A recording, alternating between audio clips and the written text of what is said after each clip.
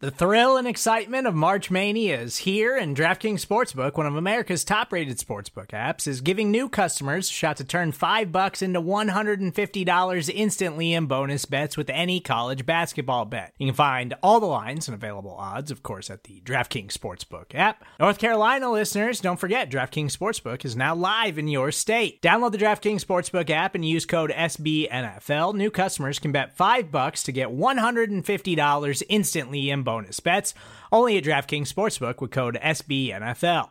The crown is yours. Gambling problem? Call 1-800-GAMBLER, or in West Virginia, visit www.1800gambler.net. In New York, call 877-8-HOPE-NY or text HOPE-NY. In Connecticut, help is available for problem gambling. Call 888-789-7777 or visit ccpg.org. Please play responsibly on behalf of Boot Hill Casino and Resort. 21 plus, age varies by jurisdiction. Void in Ontario. Bonus bets expire 168 hours after issuance. See dkng.com/bball for eligibility, deposit restrictions, terms, and responsible gaming resources. Hot, hike!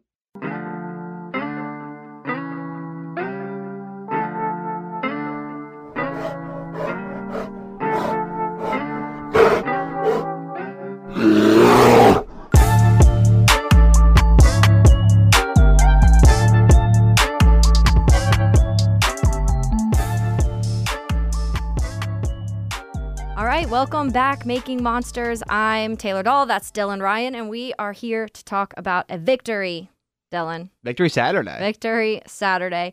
It's a little late, obviously. Making Monsters isn't about recapping the football game. We will address the football game a little bit because what we are doing is taking a player that we think performed very well, a player that's in his first contract, and we're going to break that down a little bit, why we chose this person.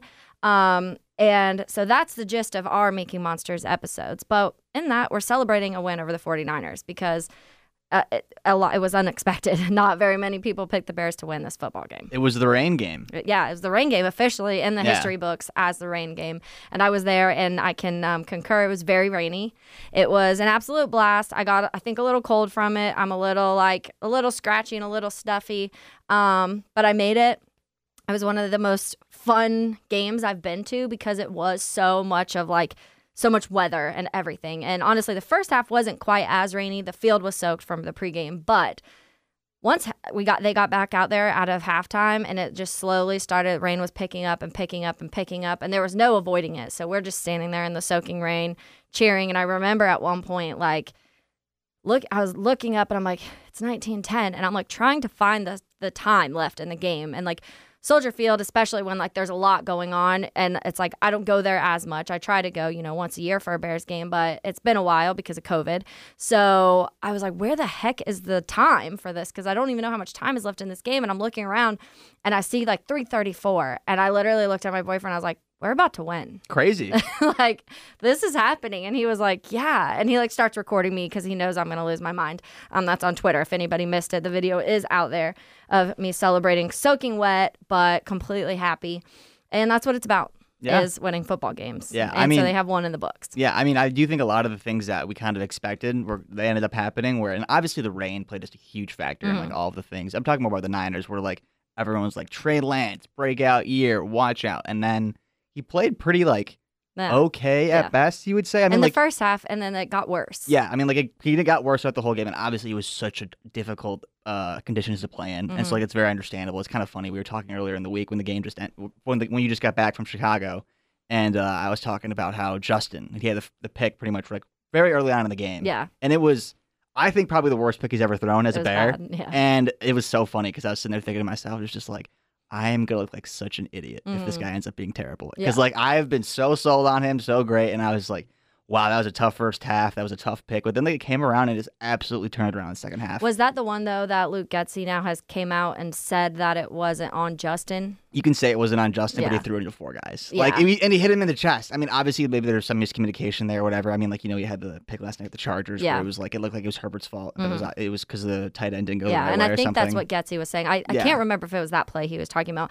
but at least it's a coach taking accountability because all we heard last year from Matt Nagy or any coach was well, find the why. And I'm like, we know the why. Yeah. Like, we're staring at the why, listening to the why. But anyways, we got to win. And I think it's, like you said, everything that we said needed to happen. Even though I did say Justin Fields is going to have like an extremely out of this world game, he did not for the first half, but he had a great second half. Like, he came out there, and that's what I'm not trying to say yet. I feel like I'm jumping the gun. I'm not trying to say we're a winning football team yet, but you beat a team that was projected to be one of the playoff contenders, and you were ranked 30th, 31st, 32nd in the league. So you're already making some splashes. And it wasn't even a good pun game. there. Yeah, splashes. Yeah. It wasn't even a great game for the Bears, like, offensively. But what happened was they figured out ways in the second half to make it happen, and it did. Yeah, I mean, it was a really fun game to watch. I mean, like, Justin really put himself on full display in that second half. He had that one play to Dante Pettis where, like, he drew all the defense over to one side of the field with his legs, turns around, just lobs it over to Dante, and he's wide open, and that gave us the lead, and we got right back in the game. And it was not fun to watch in the first half. It felt a lot like last year. In the second half, it felt completely different. And, like, this is a game that last year, I'm convinced we lose 20-0. Yeah. Like, we don't make adjustments at halftime. We didn't do that last year. That's the thing, yeah. And we came out this second half. We were down 10-0, and last year it would have been 20-3, 25-3. Exactly. And, like, we played well. And not to mention, like, it looked like they were having so much fun playing together. Yes. And, like, Slatting around after the game, you know, like, Roquan was all mic'd up saying it feels like I'm playing like a kid again, you know? Like, it was a lot of fun to watch the Bears again. And, like, it's been a while. Yeah, it wasn't super great the last season or so, whatever it's been. And, like, even the first half wasn't great, obviously. But, like, once we started getting things going, it's just like I could see this team being frisky. Like, maybe not good, maybe not a playoff contender, but, like, we're going to cover when we're supposed to cover. We're going to have a couple upsets, which is clearly what we had last week. And so, like, we're not going to be great this year, but we're going to be fun, I think. Yeah. And I do think we're going to see a lot of those pieces develop and, like, be like, hey, like, maybe the next season. And we'll see glimpses of great, I think, because I think we saw that. And that ties this to this podcast is I'm not going to say, like, the player of the week because we're not doing it in that aspect. We're doing it more of, like, our highlighted player who we think played, because some weeks it's not going to be the guy that played well. It could be the guy that played the worst. Yeah. So this week it's somebody who played very well, and it's a rookie, and his name is Dominique Robinson. Yeah, I think it's pretty obvious we would take him this week. Yeah, and I've seen his name everywhere now the last few weeks. Quick little background story if you don't know much about Dominique Robinson. He was a quarterback in high school. All through high school, he played quarterback, and that was his thing, and he was a good enough quarterback that a school like Miami University went to recruit him. Mm-hmm. And Miami of Ohio. Yeah, well, they are Miami University. Oh, is it Miami University? Yeah. Oh, yeah. University of Miami, and the Miami University is Miami of Ohio. Okay. They are the Red Hawks. But so there wasn't a lot of schools after him. Mm-hmm. They were the only one that recruited him. But they did, and they recruited him because they liked him as a quarterback. And so we have an interview coming up with Coach Chuck Martin, and he is the head coach for the Red Hawks. And he kind of went into detail about this of, you know, what they were looking at when they were recruiting him and why they wanted him in Miami University and what they saw immediately to how that changed over time. So the interview's really good. We'll get to that in a minute. But it's a really cool story because not only did this kid play quarterback for all of high school, which that's one thing. We see that. We see guys play both sides of the ball in high school. Florida is very, very big in their high school football. So I've covered a lot of games, and I've seen kids play tight end, running back, defensive line, and kick the ball in one game. Like, that just kind of It's just the best athlete out there. You put him wherever you need him. Exactly. Yeah. So, but he gets recruited, goes there, spends his first 3 seasons playing wide receiver. It's crazy to me that this guy was a wide receiver. It's insane. Like, he's got the athleticism for it, but he's just so big. He's big. It just blows my mind. And I guess that size started increasing dramatically, and that's when the coach was like, "You're a big guy. Yeah. You should you should play tight end." And he was like, "I don't want to play tight end." So it's very interesting. Like I said, we'll talk to Coach Chuck Martin in a little bit coming up, and he really kind of gets into the whole storyline a little bit more about that. But it's just really interesting how this kid plays the majority of his high school and college career at either quarterback or wide receiver, decides he wants to make a change to defensive end, edge, and excels at it quickly. Yeah. I mean, I think the craziest thing, this guy's been playing DN for like a year and a half. Yeah. And like he had, without a doubt, he was probably our best defender in that game. Yeah. And like he is got very high potential, I think. And I do think a lot of people were talking about when he were initially drafted him. They're just like, he's just one of these guys where it's like, yeah, maybe he's not going to be great right now, but like the ceiling is really high. Like he's really athletic. You know, you could see him come and become great one day. Mm-hmm. But he's making that initial impact right away. Yeah. And that's something we didn't see coming. And in camp. Yeah. You were talking about him. He's been a big name, and I'm honestly like, he was one of those guys that I felt like really got lost in the draft class because it was like we had the big defensive guys at the beginning. And you had Jaquan and Kyler. And all and it was guys, like it was all the offensive linemen in the end of the draft, and like he kind of got mushed in the middle there. Yeah. And like people didn't really talk about him that much, but like he has really made his name known the last couple of weeks, and like I think he's only going to get better. He really impressed me. I agree. And so you sent me the text, and I was leaving the game, and you were like, I think it has to be Dominique Robinson. And I was like, yeah. I mean, like, who else could we talk about? Yes. Like Justin, but like he even had the bad first half. So yeah, like, and we could have talked about Tevin. We could have talked about, you could say Eddie. Eddie's in his year 6, so we're not talking about Eddie. But go Eddie for getting, that pick. We'll talk about that a little 2 bit. years or something, right? Oh, Crazy. Man, finally, it was fun to see. So one of the things I want to dive into a little bit today is tying in another part of Windy City Gridiron, which is Bears over Beers. So they watch the tape, they break down the all 22. EJ does a really good job at explaining like terminology that maybe you may not understand if you're just, a kind of more easygoing football watcher. Everyday Bears fan. Yeah. And honestly, like there's even certain aspects of me when I was watching some of this tape that I was like, that's really cool because I didn't know that. And I watch a lot of football.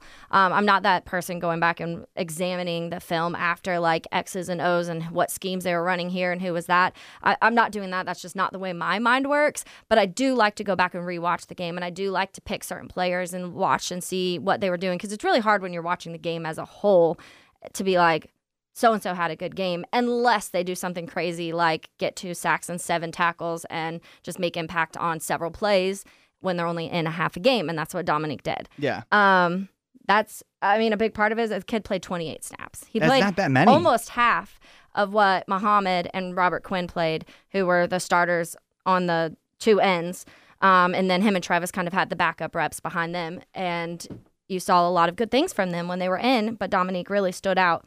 So one of the things that Bears over Beers talked about, sorry, I'm like out of breath, but one of the things they did talk about, which kind of popped out to me anyways, was that him mimicking certain things that Robert Quinn does.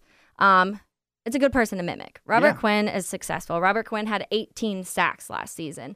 Robert Quinn hasn't had consecutive 10, 11, 12 plus sack seasons, but he's had several 10 plus sack seasons, and he's been successful in the NFL for a while at his position. When the Bears got him that first year, we were pumped. It didn't look well, and then it was like 1 sack for like $20 million. I was like, what did we do? But he took a massive leap, you could say. Yeah. So when they were interviewing Dominique Robinson in the offseason, one of his interviews said that he likes to look at guys and mimic them. So he looks at the guys who are successful at that position, and he did it in college, and that's how he got good so quick. To me, this shows smart, because to me, this shows that he can watch something and do it, and not everybody can do that at a high level. You can do it in a practice, but to translate that onto the football field in the NFL in a real regular season game against Trent Williams and Mike McGleckie, like that is talent. Yeah, and totally agree. So he made this comment, Dom did, in the offseason, and then Bears over Beers talked about this in their film breakdown. So we're going to play a clip right now from that on a certain hand motion he kind of learned from Robert Quinn. This is the first sack. Double hand slap to get cross face on McGlinchey. What does that mean? That means McGlinchey goes to get his hands up and get his hands into Robinson's chest. Robinson starts on his outside shoulder. And as he does that, as he sets that outside foot to get McGlinchey leaning towards the outside of the play, McGlinchey shoots his hands.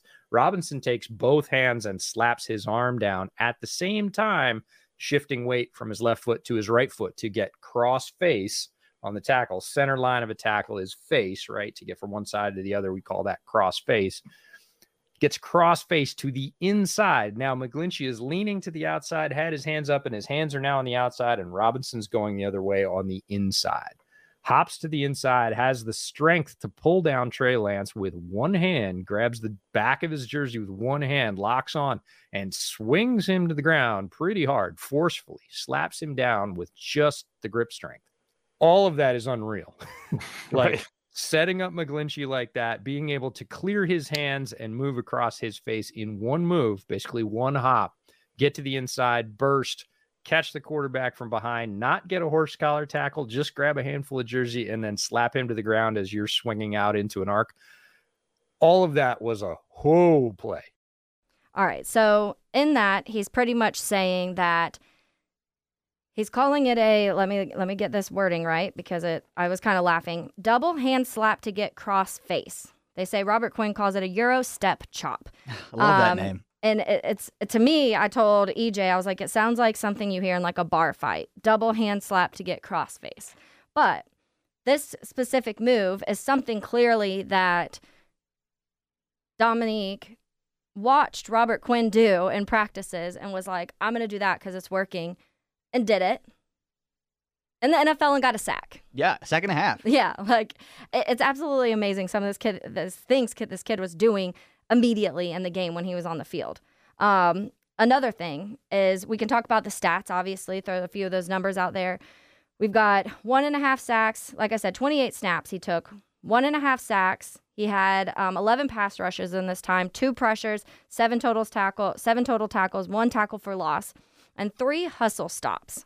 This hustle stop number I hadn't heard. That's because it is new in the NFL. Next Gen Stat just started tracking this year. So Bears Over Beers went and broke down what a hustle stop is in their podcast this week. So we'll listen to that real quick. And 3 hustle stops. Now, hustle stops are new this year. So the definition of hustle stops, this is an NFL Next Gen Stat, are defined as tackles resulting in a successful defensive play where the player covers 20 plus yards of in-play distance from snap to tackle.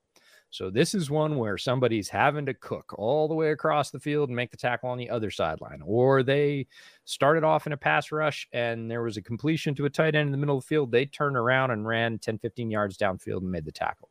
So he had 3 hustle stops. That led all defenders for week 1. All defenders, not all rookie defenders. That's a lot of running. And he is a guy that runs. He runs to the ball, which makes him a perfect fit for Eberflus's system.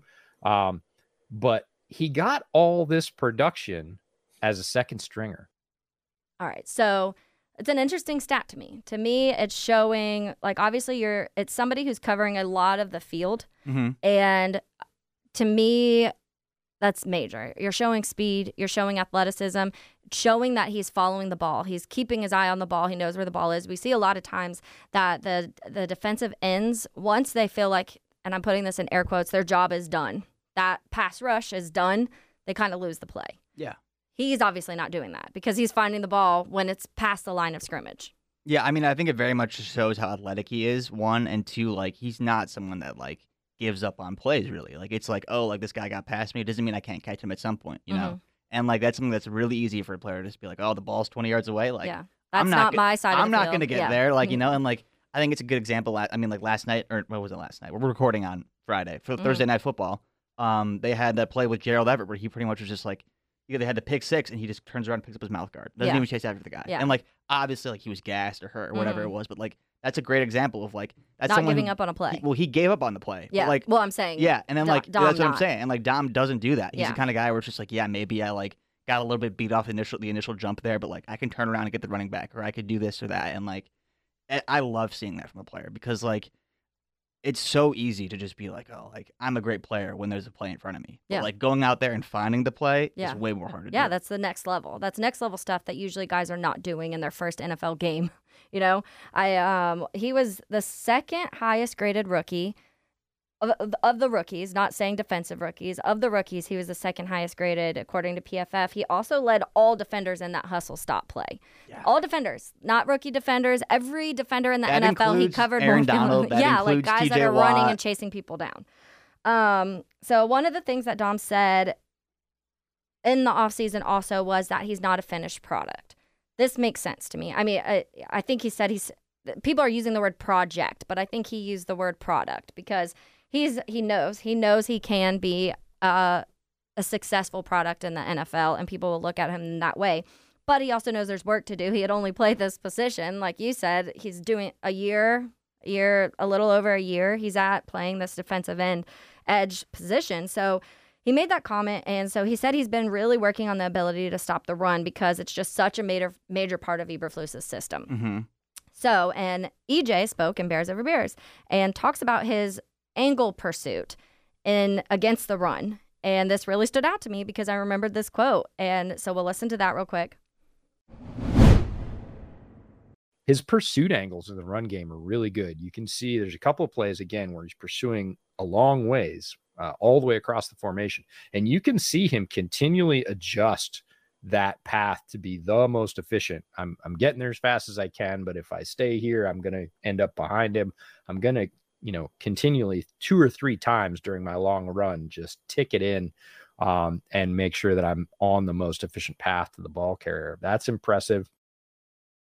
So I love this because EJ also, he also said, I think in like around this same time frame, not in this clip, but that edge rushers put a lot of effort into their pass rush, but sometimes don't put as much effort into the run because their job is to pass rush. Yeah, I mean, at the end of the day, sacks are sexy. Yeah. Like a tackle for a loss for a running back, it's cool, but like at the end of the day, like sacks get you the money. Yeah. And like obviously that's what players want to do. They want to be a highlight reel. They want to get all the big bucks. But like at the end of the day, like you got to do whatever they need you to do. If it's going after the quarterback, do that. If it's dropping into coverage, do that. If it's getting the running back, got to do that as well. Yeah, and I think that in Flus's system, it is very beneficial to be able to do both, and it looks like Dom can.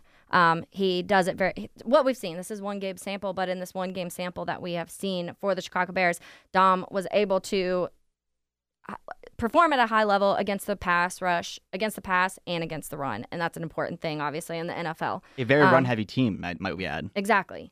All right. And then so another thing that I thought was really, really cool as he was breaking down this film, and I mentioned it earlier, the Eddie Jackson interception. Made me so happy. I was pumped. I've mentioned on this podcast before, I was a huge Eddie fan. I've been cheering for him. I was bummed that he kind of had a lull, and I'm ready for Eddie Jackson's season to be back. He got an interception. It was so exciting. It was just a great moment. But the crazy thing is that the first time they packaged Robert Quinn and Dominique Robinson together, this happened. Late in the game, fourth quarter, and this is as much on the coaching staff as it is on him, and it's a good thing. They packaged him with Quinn for the first time.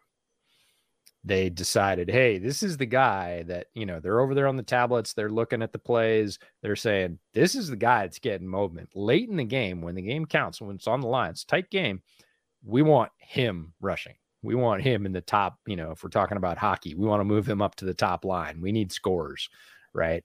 And interestingly enough, the first time that they packaged Quinn and Robinson together, you know what play it was?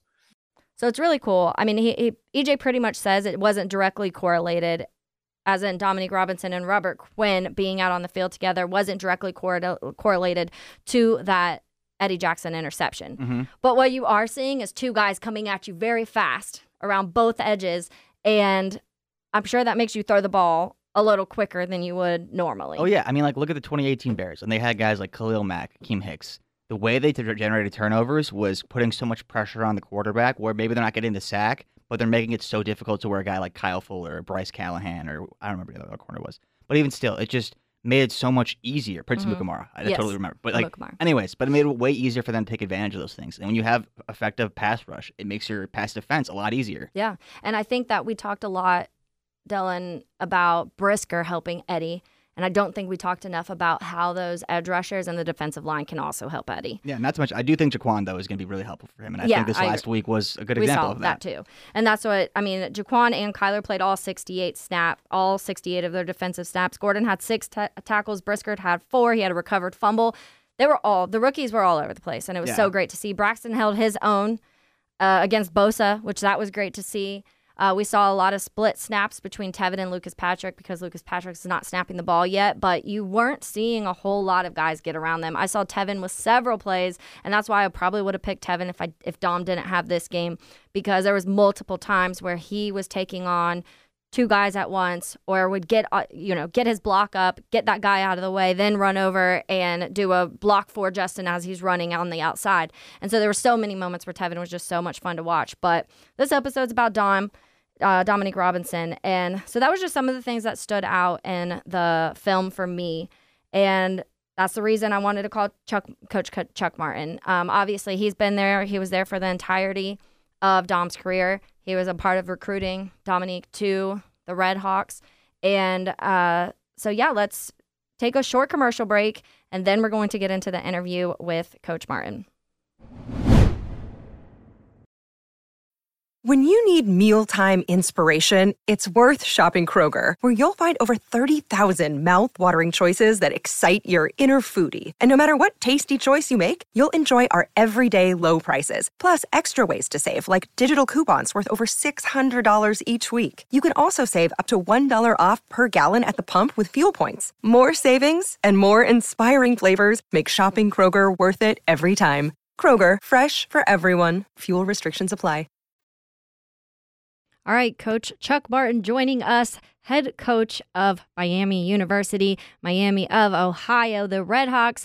Coach, thank you so much for joining us. I'm not going to keep your time too much because I know you have a big game tomorrow against Cincinnati at 12 p.m., but we wanted to call you here because Dominique Robinson had an absolutely stellar game. So we just wanted to chat a little bit about the process of Dominique and his position changes and just him being able to succeed through high school, college, and NFL playing multiple positions.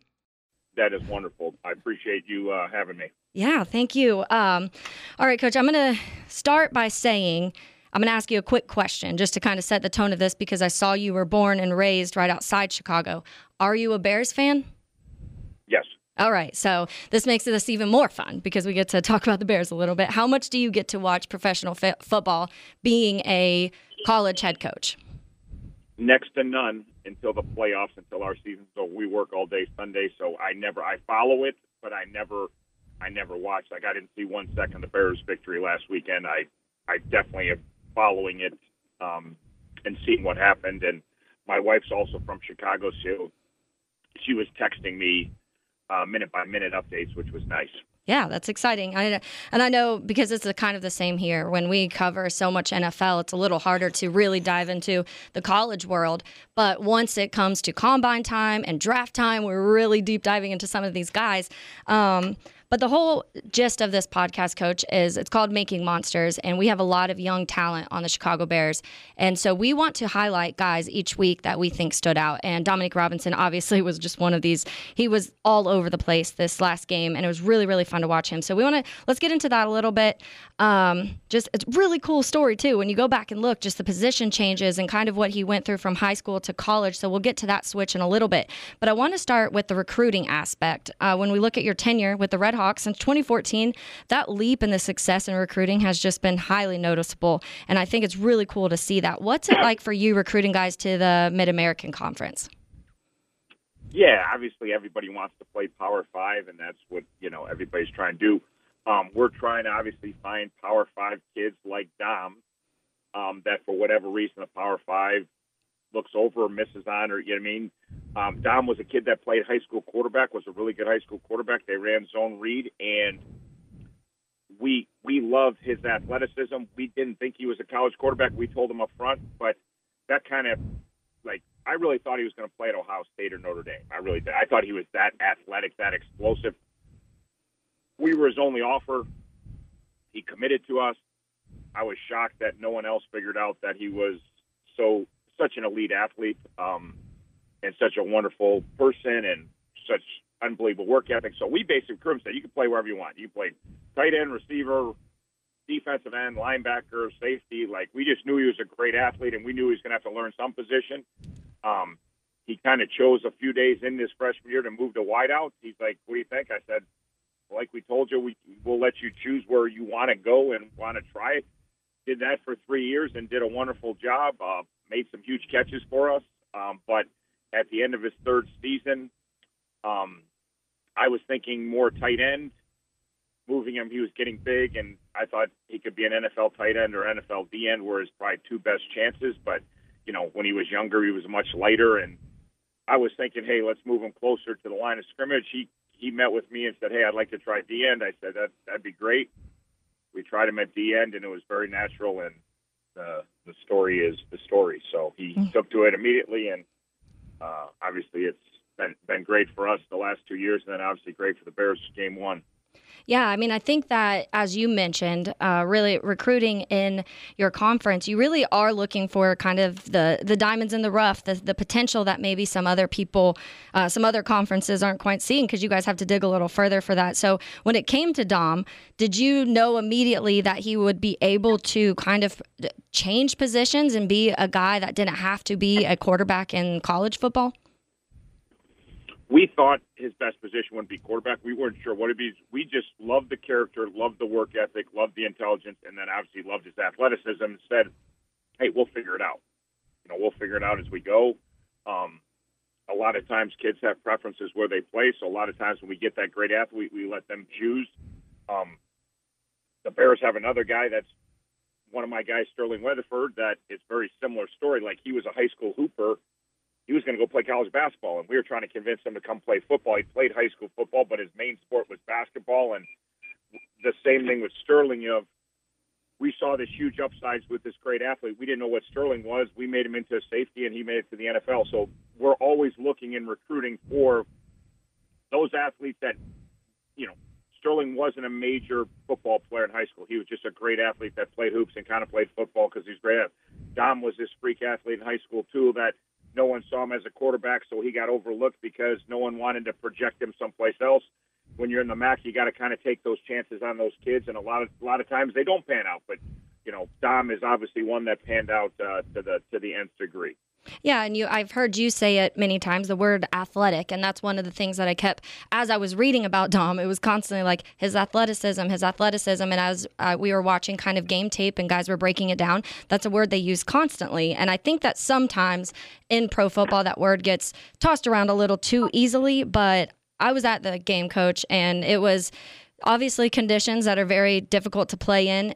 He played half the snaps at some of those guys that were on the defensive line also, and put up numbers comparable to what he would play in a full game, which was really, really fun to see just how quick he got out there and how quick he was getting after the quarterback and getting after the ball. He was kind of just swarming the ball wherever it was.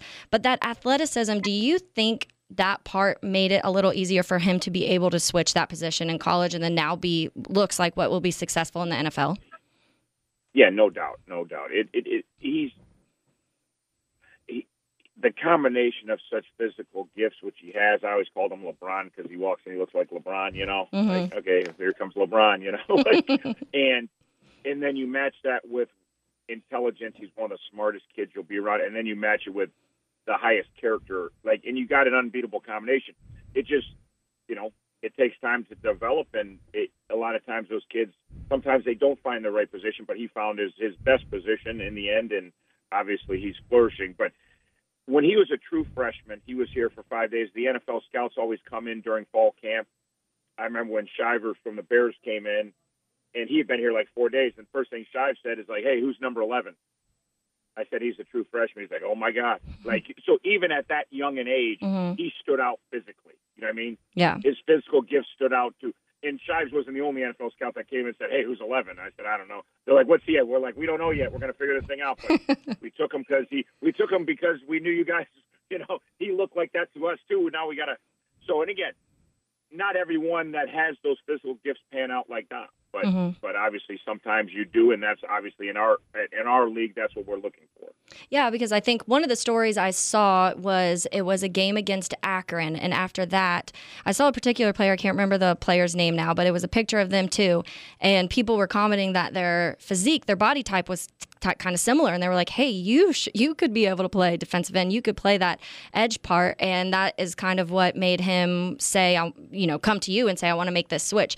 But that can't be easy. It can't be easy to just all of a sudden play your life as a quarterback wide receiver and jump to the opposite side of the ball at the level of college. Yeah, no, and again, sometimes it's a fit, sometimes it takes a couple position moves. The thing with Dom is, he wasn't failing at wideout. He was a good MAC receiver. He played for it, so it wasn't like sometimes the kid plays position, he's buried on the depth chart, so it's an easy move. Harder for Dom but we weren't. When he came to me at the end of the year, we were getting ready for a bowl game. I said, perfect timing. Obviously, you're going to play receiver in the bowl game because you played receiver all year. I said, but we got these bowl practices to figure this thing out. And I remember the first day we put him in at DN at bowl practice with like no coaching. I'm not saying no, but very little. We just threw him in there. We were doing some live scrimmaging, and it was so natural. Like the first, his aggressiveness, his hand play, like we're like, and Dom is such a good kid. He's like, "What do you think?" I said, "I think it's a very good choice. Like you're going to do very well here." So, again, it is an amazing story. There are a lot of position changes in college from high school. There are guys that switch sides of the ball and end up in the NFL, but there's more that never find their home and never find their niche. He found his perfect fit, and he's taken off, and he still has a huge upside. I love it. And just also coming to the Bears have historically just been such a defensive team. And growing up a Bears fan, you love the defense. You love seeing guys swarm the ball and get turnovers and get sacks. That's just a part of the game for us. We're still, kind of learning how to love the offense. But going to that Bears game, I know you said you didn't watch much of it, but one of the things that I heard a lot of good things about when it came to Dom's performance in this game was recovery time. It pointed out in the game that he was very successful at if that initial contact wasn't what it needed to be or what he wanted it to be. That next move, the pivot, the hand placement, whatever it was very quick to change and recover. Is that something that is coached, or is that some sort of natural ability that Dom has just picked up? Yeah, it's definitely coached, and I'm sure we coached him here, and I'm sure the Bears coach him. But you coach it, but some people have the natural ability to do it quicker and react quicker. And so there is innate instinct involved in everything you do in athletics. So you coach everybody the same, but not everybody reacts to, hey, I got blocked and I have to counter quicker. Some people have a more natural reaction. Some people don't. So that's also a God-given feel for the game and feel for athletics. Yeah, a couple more for you before I let you go. Like I said, you have a big game tomorrow at noon, correct? Yes. Yeah. So let me get to a couple more. It wasn't like Dominique Robinson was going against a bad offensive line. He went up against Trent Williams, who is probably the best, if not one of the best in the league right now. And then Mike McGlinchey, he's not a nobody. These are good tackles that he was going up against. And so you wouldn't have noticed, though. You wouldn't have noticed he was a rookie out on the field during those moments. Is this kind of the vibe you got from Robinson in college, where he always was the guy to step up and be at the level he needed to be in that moment? Yeah, no, he's very confident. He's very sure of himself, very sure of his ability. I heard nothing but great things at camp. When I asked how's he doing, I heard difference maker come out of people's mouths, like he's a difference maker. So when I heard that from the Bears people, figured, okay, he must be doing very well. They know what they're talking about. And like you say, the Bears know a little bit about defense. So when they're saying a rookie's going to be a difference maker for us, that's pretty high praise for a kid that's never played a game. So not surprised at anything Dom accomplishes. Always has had the confidence to, I wasn't worried about him going from college to the NFL or from the MAC to the NFL. Like Dom's going to play really, really hard and do his thing regardless. Obviously, that the 49ers have great offensive linemen. Like you said, one of them's rated as maybe the best one in the league. I recruited McGlinchey to Notre Dame, so I know McGlinchey very well. McGlinchey is a tremendous offensive tackle. So, yeah, like you said, he was going up against two of the best. And like you said, in not great conditions to show off athleticism. And from everything I heard, he looked like a crazy great athlete in a monsoon, which is hard to do. Oh, yeah. It was. I was sitting at the game, and my voice is a little scratchy now because I sitting out there in the rain for 4 hours and yelling. I lost my voice a little bit, but it was a fun game. There's some life in the Bears now, and you being a Bears fan, I'm sure you understand that it's been a stretch of not as fun. So it's really cool to kind of see some of these young guys take that step up and make it look like there's a future for the Bears. But take me just real quick to the moment that Dominique was drafted. What was your mindset kind of like? I know he went a little later than some would have expected, but how excited were you for Dom when you heard his name? Well, I was, anytime we get a kid drafted here at Miami, we couldn't be any more excited. We knew he was getting drafted, just where and when. When I heard it was the Bears, it just was like, oh my goodness, it's the Bears. He's my first ever Bear. Like, okay. All my years, I've coached tons of NFL guys, and I've never had anyone put on a Bear uniform, not for one day of a minicamp. Like, I've never coached it. And at one point in my life, I had 3 Vikings, I had two Lions, and a Green Bay Packer, and I grew up a Bears fan. I got guys that, kids that I love and root for, and I got to root against my Bears because I got 3 Vikings. Yeah. I grew up hating Fran Tarkington, and now I'm rooting for the Vikings over my beloved Bears because I got, you know what I mean? You're always going to root for your guys. It doesn't matter where they're at. You know what I mean? And then I hear it's the Bears, and it's like, oh my God, I finally have a Bear, and he's Dom, and he got drafted, and now it's like it makes it even for me and my wife. It makes it both lifelong Bear fans, And then Sterling gets cut by the Colts, and he signs with the Bears, and that's exciting. And then actually Jalen Walker, who's one of our star slot receivers, dads is the new Bears running backs coach. So in one season, I went from having no Bears to having 3 running backs coach is the father of one of my players, and I got two of my guys off last year's team. So, and then I see him beat the 49ers, who everybody's so high on the 49ers. I'm like, so it's I wouldn't care if he was playing for the 49ers against the Bears. Would be fun, but it is better for me that he's doing it for the Monsters of the Midway. Trust me. Oh, yes. Have you, last one for you, have you talked to Dom since he's been drafted? I've talked to him. I talked to him during camp. And I had talked to other guys with the Bears, that said he was doing fantastic. I talked to him one time during camp. He sounded great. I know those, they're trying to make teams, they're trying to make spots, I don't bother them. Like, I'm sure after last week's game, everybody that knew Dom Robinson called him. Mm-hmm. I'm not bothering him. Dom knows if he ever needs anything, call me. I will check in with him periodically, but he doesn't need to tell me. I saw he had a great game, and I couldn't be any more excited, but I'm going to let him do his thing and focus on what he has to focus on. Well, thank you, Coach, so much. I'm so excited for this young team. There's a lot of defensive guys that are a little younger, and the secondary has very much improved, and they're all young.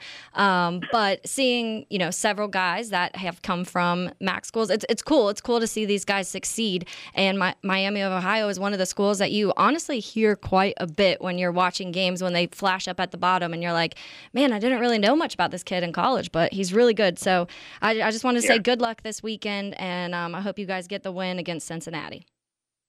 Thank you so much, and anytime you need anything, just reach out. Love to talk about our guys, obviously. All right, thanks so much. Have a good weekend, Coach. Thank you. Thanks.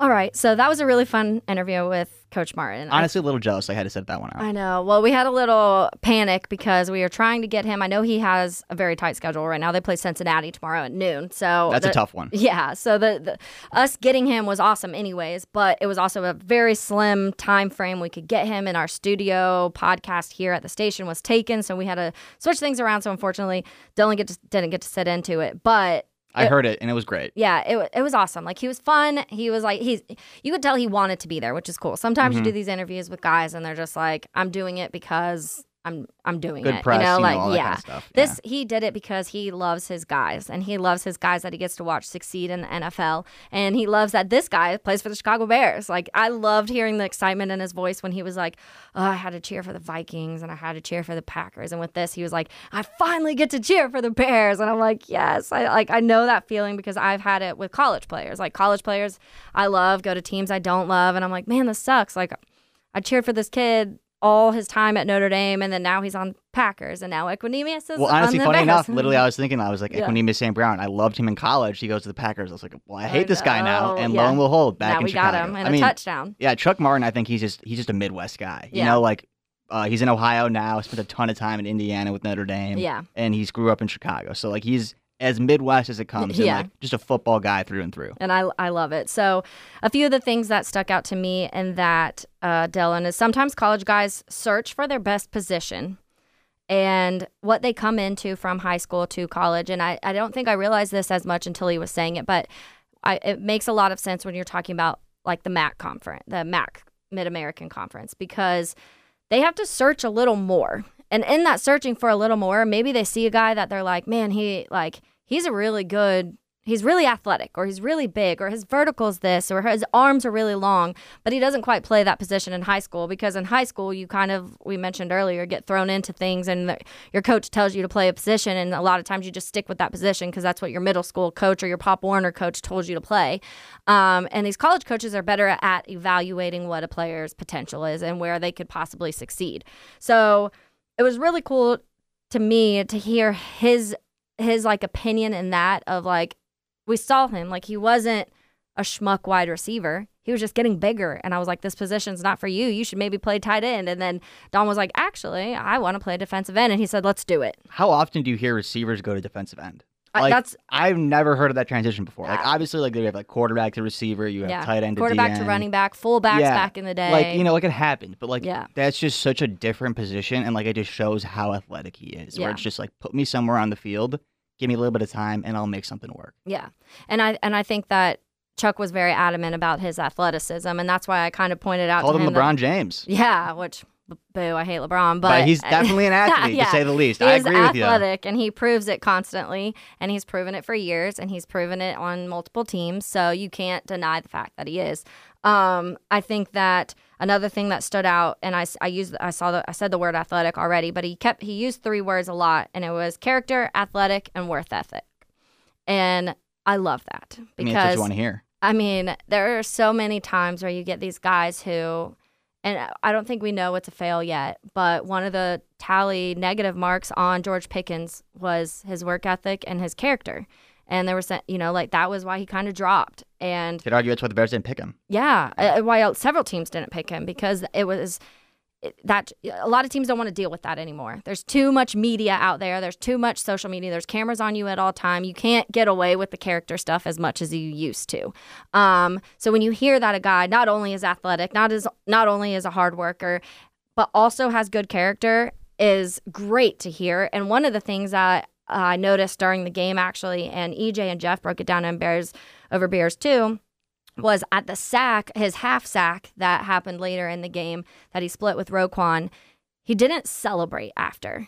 And it was interesting to me because most times when you see a guy get a sack, they're jumping up and they're pumping their arms and they're yelling.Maybe like a Lamar Houston might celebrate a sack. Yeah. And then, tear an ACL or Achilles or whatever it was. You're usually seeing something and you didn't see anything. So I was wondering what that was. Was this like to Dom, this is what he does. Like, okay, cool. No, like, I got job. a sack. Like, what, what's cool about it? I just got a sack. That's what I'm here for. That's what I'm getting paid for.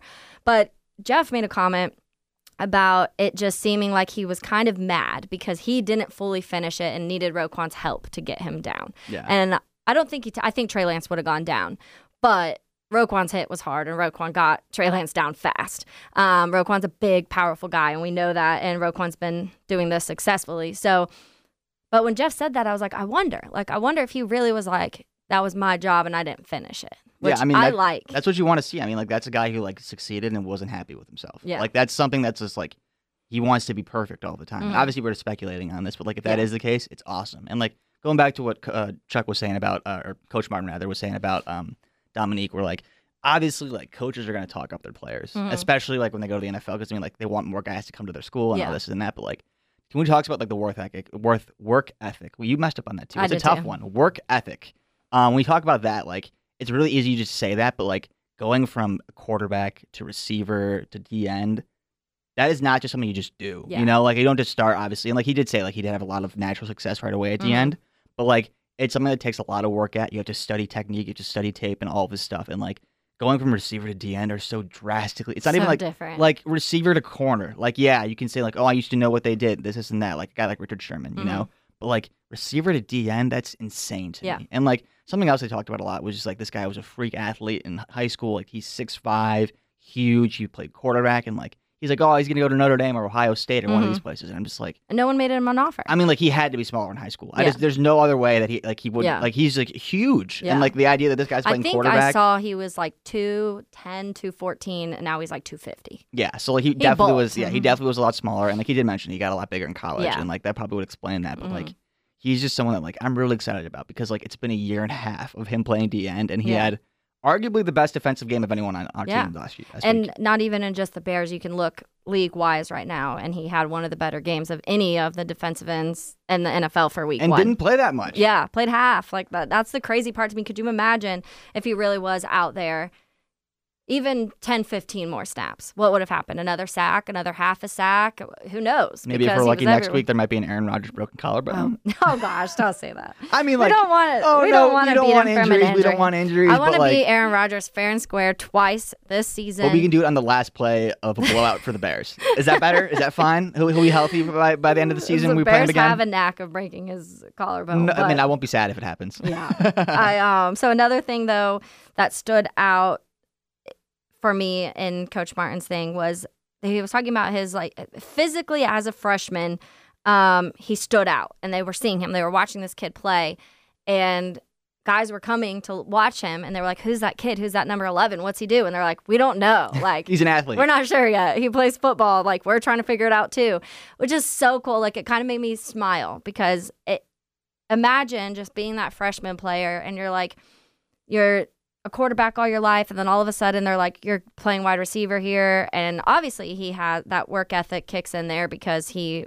worked his butt off and did what he needed to do. And then when he decided that wasn't enough, he's like, I'll switch positions so it is enough for me.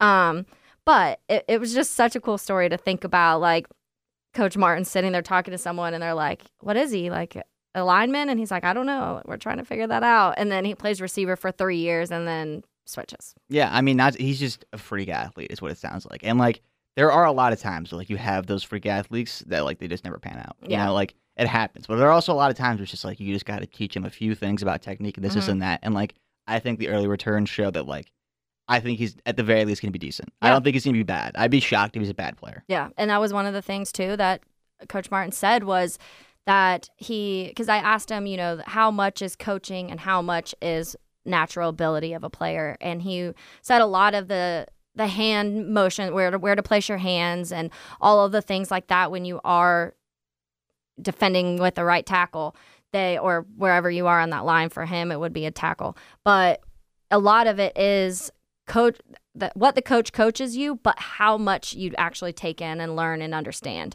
And he said that he highly understands and takes in and absorbs everything that is coached to him, which I think is so important, especially now that we have a good coaching staff. If he was absorbing all of the bad coaching from last year, I'm not sure I'd be saying that right now. Not to mention a defensive focused coaching staff. Exactly. So yeah. Eberflus, that's his thing. Yeah. And that's why a lot of people complained about getting a defensive sided coach, but I think I like it because it bulks up your defense and it gives Justin a different view.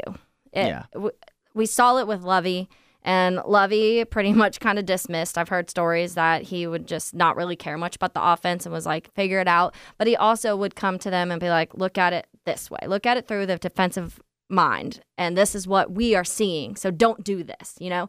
And so sometimes that helps. But so it was really cool. It was a great interview because I learned a lot about Dom. I took a step of in the path because I was just so curious at how this kid goes through these position changes and then so quickly is succeeding. Like I said, it's a very small sample. We're in the very beginning of his NFL career, but it could potentially be something very, very fun that in 2 years, 3 years, we're like, man, remember like our podcast on Dominique Robinson when he got his first sack in the NFL? Yeah, I mean, like, I really genuinely believe like the ceiling for this guy is like, it's very high. And like, he is someone I think it's so funny how little attention he got coming out of the draft even, like, he was a pick for us. I remember him getting picked, but like it was all about the defense and the offensive line and Velus and all this stuff. And then it's like, oh yeah, we got a D end here. But like he was without a doubt the most impactful rookie. And like I think you sent me a graphic earlier in the week or tweet or something, and it was like the top 10 or 15 most effective rookies on week 1. And like the Bears had 3 or 4 players in there with no first round picks. It had Brisker and him in the top 10, and then just outside the top 10 had Kyler Gordon. Yeah, it's just like it's insane. That's a good sign for like Ryan Poles. I know. People complained, but so far what Ryan Poles did looks like it's worked well. And even in the move to Tevin to right guard, looks like it's working well. Let's just hope we can play this well in dry conditions. The one thing I think we still have question marks, and we'll get to that right now because I want to do a little game preview. We don't have a whole lot of time. But we're playing the Packers. It's Packers hate week. Ooh. And one of the things that I think is still a question mark for the Bears is wide receiver. I agree. It's just, I don't know what to think because Velus is hurt again. He's probably not playing this weekend, so we won't be able to see Velus for another week at that wide receiver or returning. We saw an Equinemius touchdown. We saw a Dante Pettis touchdown. We saw 0 diddly squat out of Cole Kmet. I don't even know if he had a reception. Darnell Mooney was out there, but it wasn't anything like it wasn't at the end of the game you were leaving like, oh my God, Darnell Mooney made this play and that saved the game. So obviously they're going to be putting a lot of attention on Darnell Mooney, so we need somebody on the other side. There's going to be the plays. Justin is a mobile quarterback that opens a lot of opportunities. So we'll see plays like Dante Pettis happen because Justin's so good on his feet and can shift the line down and make those plays. But defenses that are playing better and are not playing in monsoons are going to catch on to that very quickly. Yeah. I would definitely agree with you. Like, I'm not concerned about Mooney's week 1. Obviously, you like a little bit better performance, but they're playing in rain. It was tough to throw the ball, this and that. But, like, I definitely don't think anyone's come up and established themselves as the wide receiver 2 number yet. Like, I really realistically think there's, like, 3 or 4 guys who could be our wide receiver 2. Yeah. And, like, not saying that, like, it's so bad, but, like, there are a bunch of solid guys mixed in there. Like, I like Pettis. I like Equinemius. I like Byron Pringle. Like, these are all solid players. It's just a question of can they actually step up and establish themselves. And, like, last week was difficult, obviously, given the conditions.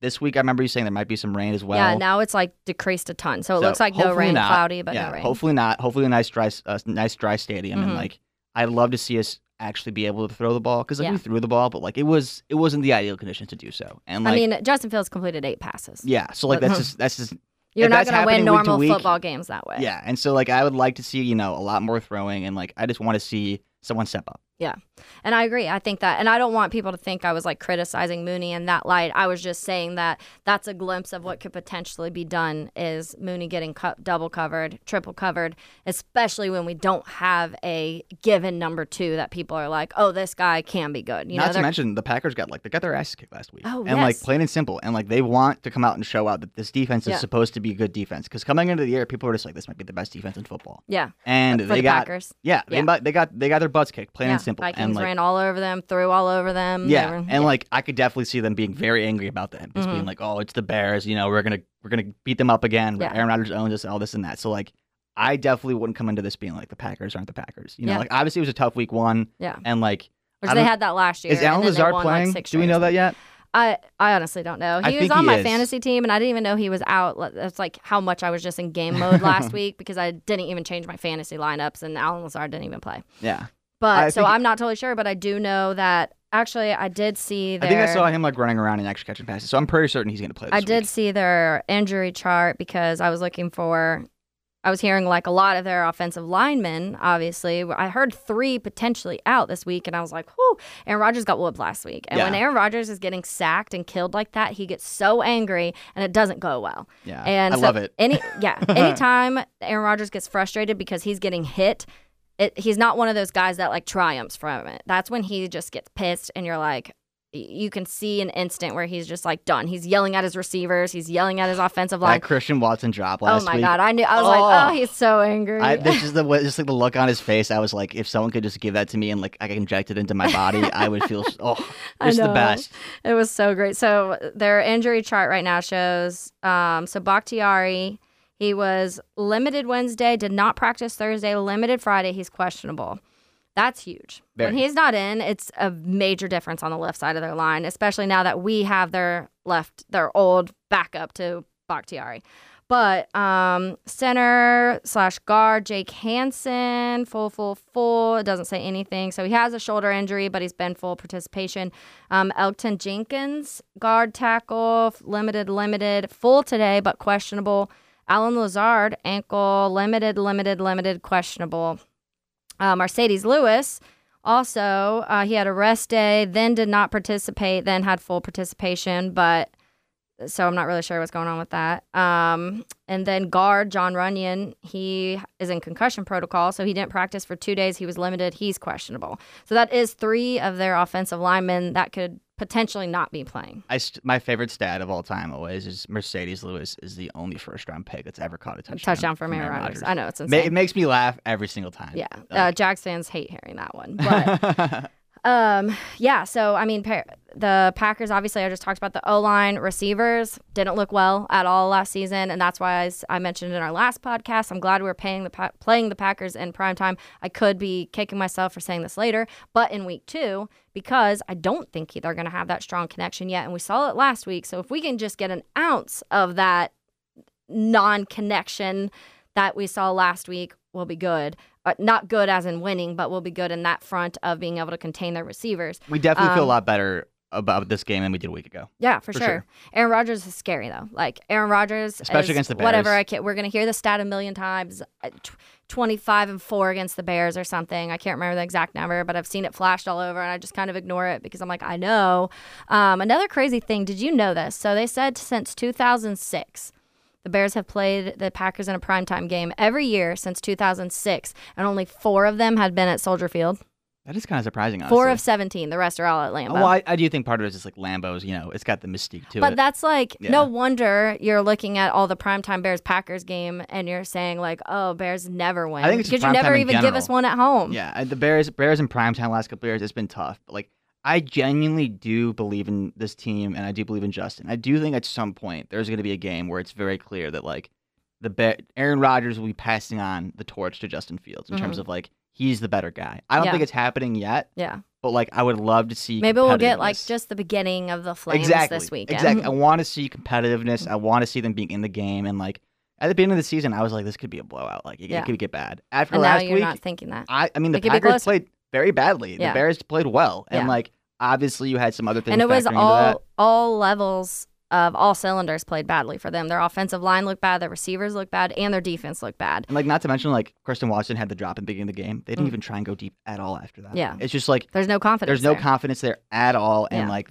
I mean, like, at one point, I think they tried to throw like a jump ball to Randall Cobb. Like, Randall Cobb in his best days was not jumping for balls. Like, not happening. It's just like there's so little receiving on that team that it makes me a little bit confident, especially given how talented our secondary is. Look, the Bears have to do their job on offense too, though. We don't really know yet what we have because last week was so weird with the weather, and there was just no way you were going to be seeing a lot of throwing the ball last week. So this week is a big test because the Packers are supposed to have a very good defense, a top 3 defense. We just faced one last week and we're able to handle it. But now we're in Lambeau. We're in primetime football.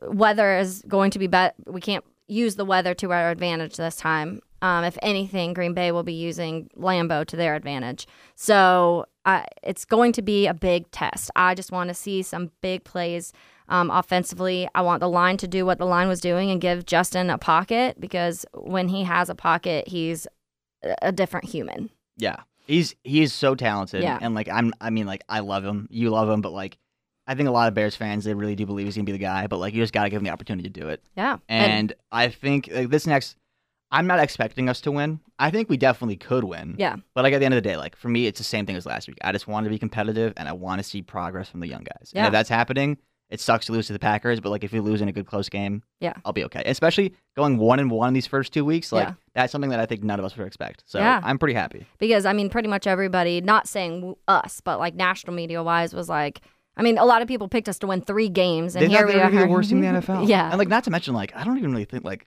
all of the bad teams that were supposed to be bad, they've kind of played well last week with the exception of like Seattle the Jets. won. Yeah, Giants won.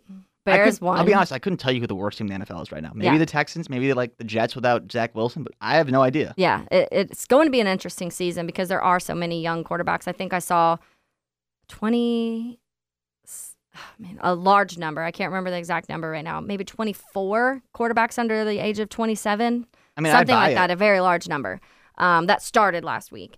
So it's interesting, and I think that we need to see a step up in the offense. I'm confident in our defense right now. From what I saw last week, I think our secondary can hold some guys down. They don't even have to hold Devontae Adams down anymore. They've got to hold Sammy Watkins and Christian Watson. Oh no, Romeo Dobbs or whatever. Dobbs, whatever he says. However you say his name. And so the run game, that's Eberflus's thing. So if Eberflus's defense does their thing and stop the run and they stop Aaron Jones and A.J. Dillon, this could be a fun game for the Bears. Yeah, but I'm if excited. they don't, it's going to be a scary game because don't let Aaron Rodgers even only be down a touchdown in the third because he's going to throw 3 at the end of the game. Like, he's going to be in a revenge mode this week. I'm just really sick of him owning us and letting us know it. So I would just, especially like I hope so bad if we do end up winning that someone just goes, I own you. I would love for Justin to go in Lambeau and just have the best game of his career. Like nothing would make me happier. Just to absolutely just try to even Lambeau leap. Yeah, like going up to it would make me feel so happy. Like I might cry. Yeah. Like that's how happy I would feel if we just kick their butts. I don't know if it's going to happen, Yeah. but we'll see. All right. Well, we will see tomorrow. So go Bears. And Dylan, we'll see who we're picking this week. Hopefully it's another positive because Dom was really fun to talk about, and I would love to talk about another positive player. Hey, let's get another sack and a half. I'll be happy. There you go. All right. Well, I'm Taylor Dahl. That's Dylan Ryan. We are making monsters for Windy City Gridiron. We will talk to you guys next week. See you then.